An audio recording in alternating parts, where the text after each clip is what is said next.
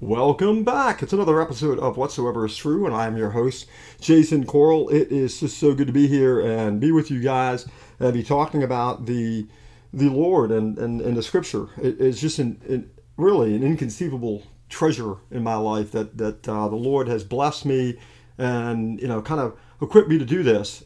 So I thank you for listening, and hopefully this is all edifying for you, and it increases your faith, it increases your knowledge.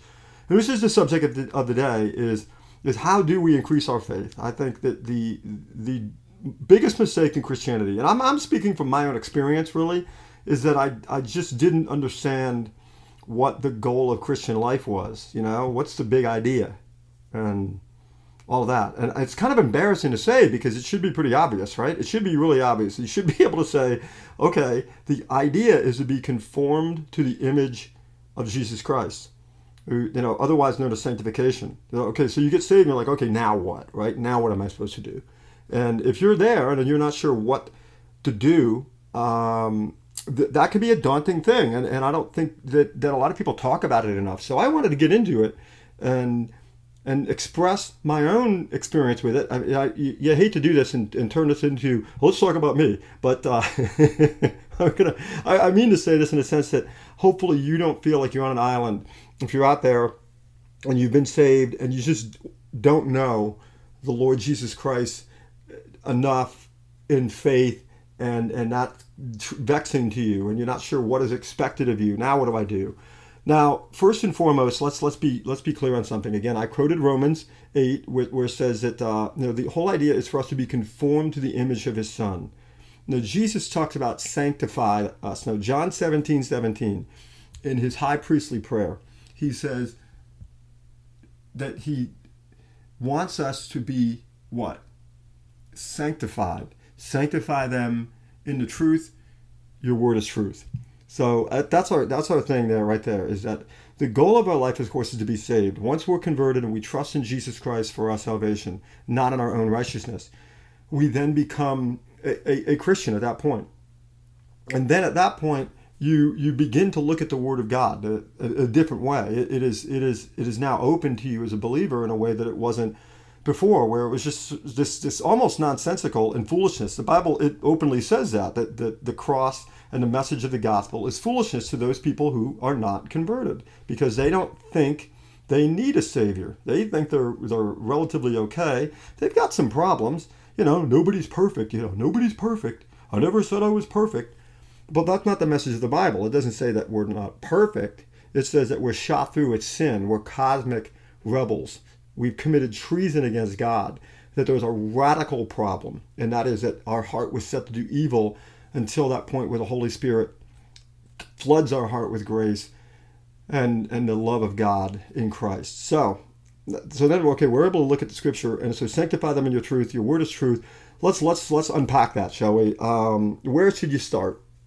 First and foremost, you definitely need a mentor, and a local church would be the way to go. Now, I'm going to get into that in another podcast, but the big thing is, what is the big mistake? I think that haunts a lot of us is just not reading Scripture and coming before it humbly and really praying over it, and then asking the Lord to open our minds to it. So I'm going to give you a couple suggestions that have really, really helped me personally. Like I said, I'm going to hate to talk about me and say, do this. Because each one of us are going to be a little individual with this. But the thing to remember is that you will grow in Christ-likeness. That does not mean you have to give up your personality. All right, I think that's point number one. Is a lot of people start thinking that Christians are robots, and you may have imbibed that in your life, as a non-Christian, or maybe you just heard it now and you think, okay, well, so therefore, if I'm a Christian, I've got to dress a certain way, act a certain way, I got to act like everybody else at church. No, that's you are created by God with a unique set of attributes and qualities and a personality. Those things are not ethical things. The biggest mistake you can make in this point is to think of the little idiosyncrasies that go into making us who we are, and the joyous nuances, the joyous differences that we have. maybe some of the figures of speech that we use, there's little things that make us who we are, and think of those things as being ethical or moral issues. They're not. If you really like playing basketball, or you really like watching basketball, or if you really like music, and if you're not glorifying sin and involved in sin, then that's probably okay. All right. So if you're sitting there saying, well, I really like to surf porn, well, that's no good. That's clearly lust, and that is something you want to get rid of in your life, and you want to move away from that progressively. But the other things in terms of personality things, I know that can be very scary. You turn your life over to the Lord, and you're thinking, well, should I? Right? It's kind of vague. It's like, well, should I become like everybody else at church? So don't worry about that. That's the biggest mistake I think people make. They go in there and they look at people in the church, and everyone is worried that they're not doing it right. God saved you, and His goal is that you bear fruit in Christ, and that means in this way that you know Him better and better and better, and that is that we become students of the Word. Now you're going to get started, and it's going to be hard to find out, which is why you're probably finding podcasts like this, and hopefully you read my blog and things like that, and you're part of a good, strong church.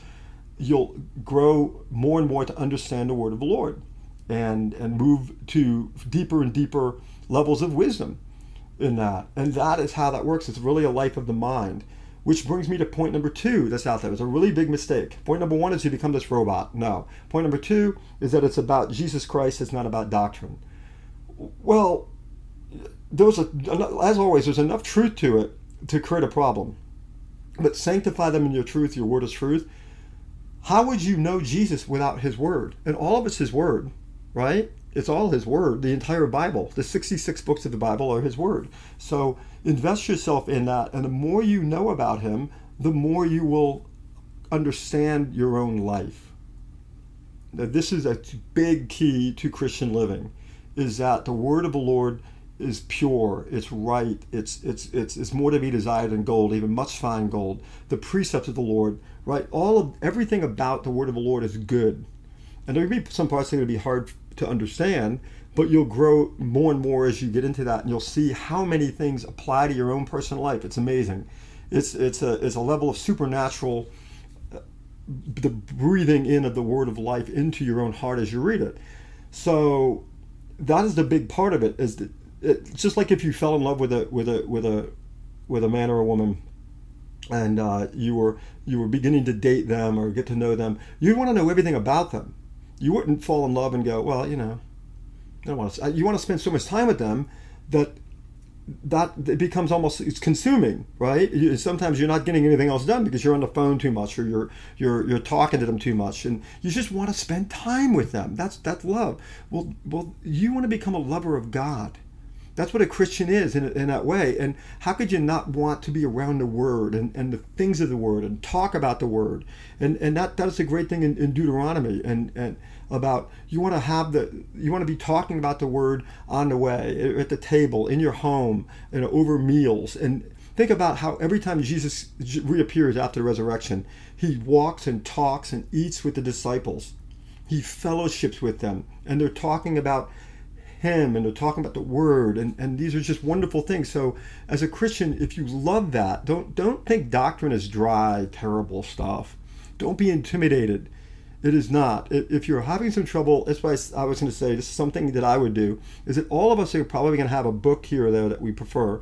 Psalms, Proverbs, some of you guys might be weird and really, really like Job or something like that, all of them are good. I just mean that, when you look at the scripture, you may have something you go back to quite a bit, but all of it is God-breathed, and all of it is profitable for instruction in righteousness. And you'll be so blessed if you do that. So please make a habit of reading the Word. I would love Proverbs. One thing I've done with my son since he was little is we would read Proverbs and Psalms quite a bit, and try to have a gospel-saturated house. Okay, number three. So number 1 is you become kind of this Christian robot. Number 2 is it's not doctrine, it's Christ. And Number one, again, I said that the real thing is that your personality becomes more complete, more whole. The more Christ-like you become, the more individual you become. I know that sounds like it's a contradiction, but it's not, because God made you. And the best things that you'll get out of your life are going to be there, but they won't be hindered by sin. See, the sin kills the beautiful things that you have. Sin is the weeds coming up and choking out the garden that is your real personality in Christ. Number two, the doctrine will let you understand and know God more completely and more without contradiction. And the goal of life is when we love God. Oh, the beauty of that. And think of it this way, which leads to number three, is that we will obey God. Not out of legalism, not out of dry, arid legalism of, oh, he loves me because I obey. No, we respond in love and gratitude for everything that he is and he's done for us. And we find, because we love him, that we're obeying him without even trying to obey him. Does that make sense? That's the Christian. If we lose this, we lose the gospel. If we think, oh, he loves me because I obey, he loves me because I'm better than the dumb idiot that lives next door, right? Or my mother-in-law, or something like that. No, He first loved us. He's poured his love into our hearts. And we respond in gratitude, and how wonderful that is. And then we find out that the things of the flesh, we don't want to do them anymore. Why would we want to do them? We see them for what they are. We see the truth. That's what to sanctify them in your truth. Your word is truth. We see sin for what it is. Sin is a destruction. Sin is a terrible, when you use the word abomination, it is terrible because of what it does. Right? I mean, you think of the number of families torn apart because of adultery or abuse, neglect, and what that does to generations because of that single thing. And when you see sin for what it is and how destructive it is, you understand that in love of God, you don't want to do anything like that. It would be abhorrent to you, right? So you don't become legalistic.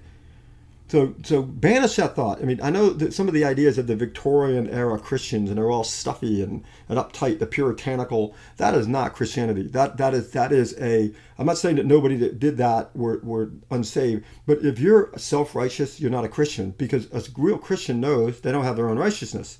That's a contradiction in terms, guys. If you're thinking you're self-righteous, you're missing the point. What does a self-righteous person need to cross for?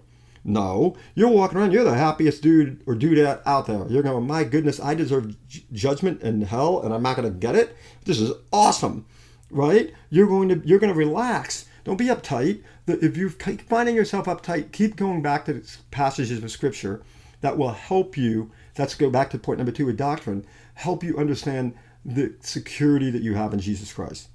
Okay? So that would be the big part of it, having good doctrine.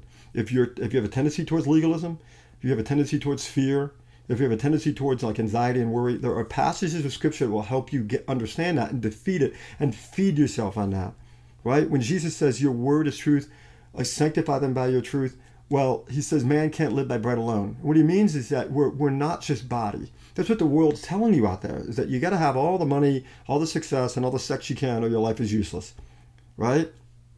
That's why everybody obsesses about looking younger. That's why everybody obsesses about what they look like. We care more about what goes on our head and our hats and hairstyles, and we worry about what's in our head. And that is just the great irony and tragedy of sin, of worrying more about the temporal things than the eternal things.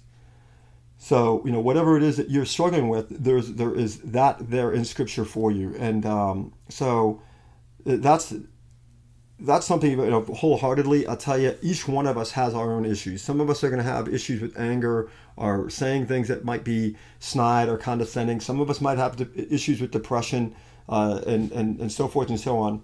All of those things will be defeated in Christ for you.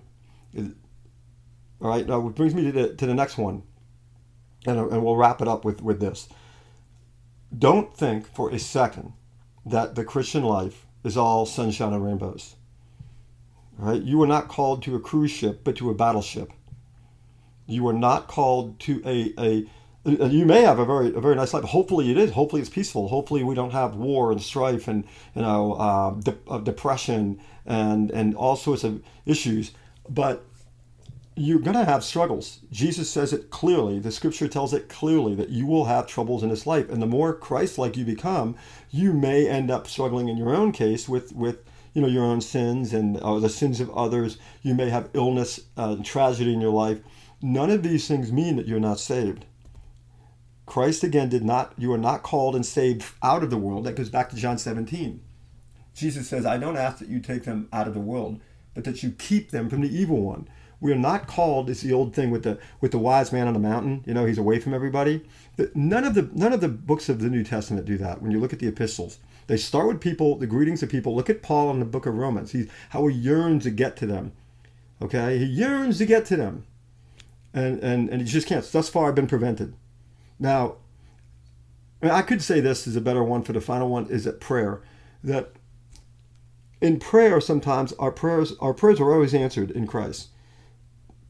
But God's will be done. God's will is perfect, and oftentimes what we pray for, if we got it the way we wanted it, it would really mess us up, maybe destroy us.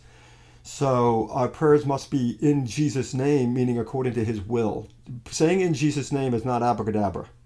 That's not what that means. It means according to His will. And going back to point number 2 about doctrine, how are we going to know His will unless we're in His Word? And so Psalm 37:4 is delight yourself in the Lord, and He will give you the desires of your heart. Right? That doesn't mean we're going to add the lust of the flesh to our life in Christ's name. That's preposterous. What it means is that we're going to desire the things of God. And so sometimes in prayer, we may pray for something and not get it because it's just not according to God's will. Right? Was there ever somebody probably more Christian than the Apostle Paul, with better theology than the Apostle Paul? And the Apostle Paul the Lord didn't answer his prayer. And when he finally did get to go to Rome, he was executed. So, isn't that funny? No, not funny, haha, I guess. But the irony of it is that whatever the Lord wills for us is good. So even when we go through struggles, anything that happens, God will be glorified in it, and He will preserve you, and He will bring you through it. So if you run into struggles and you run into trouble and things start going wrong, you perseverance is key, is having faith. That means trust in God.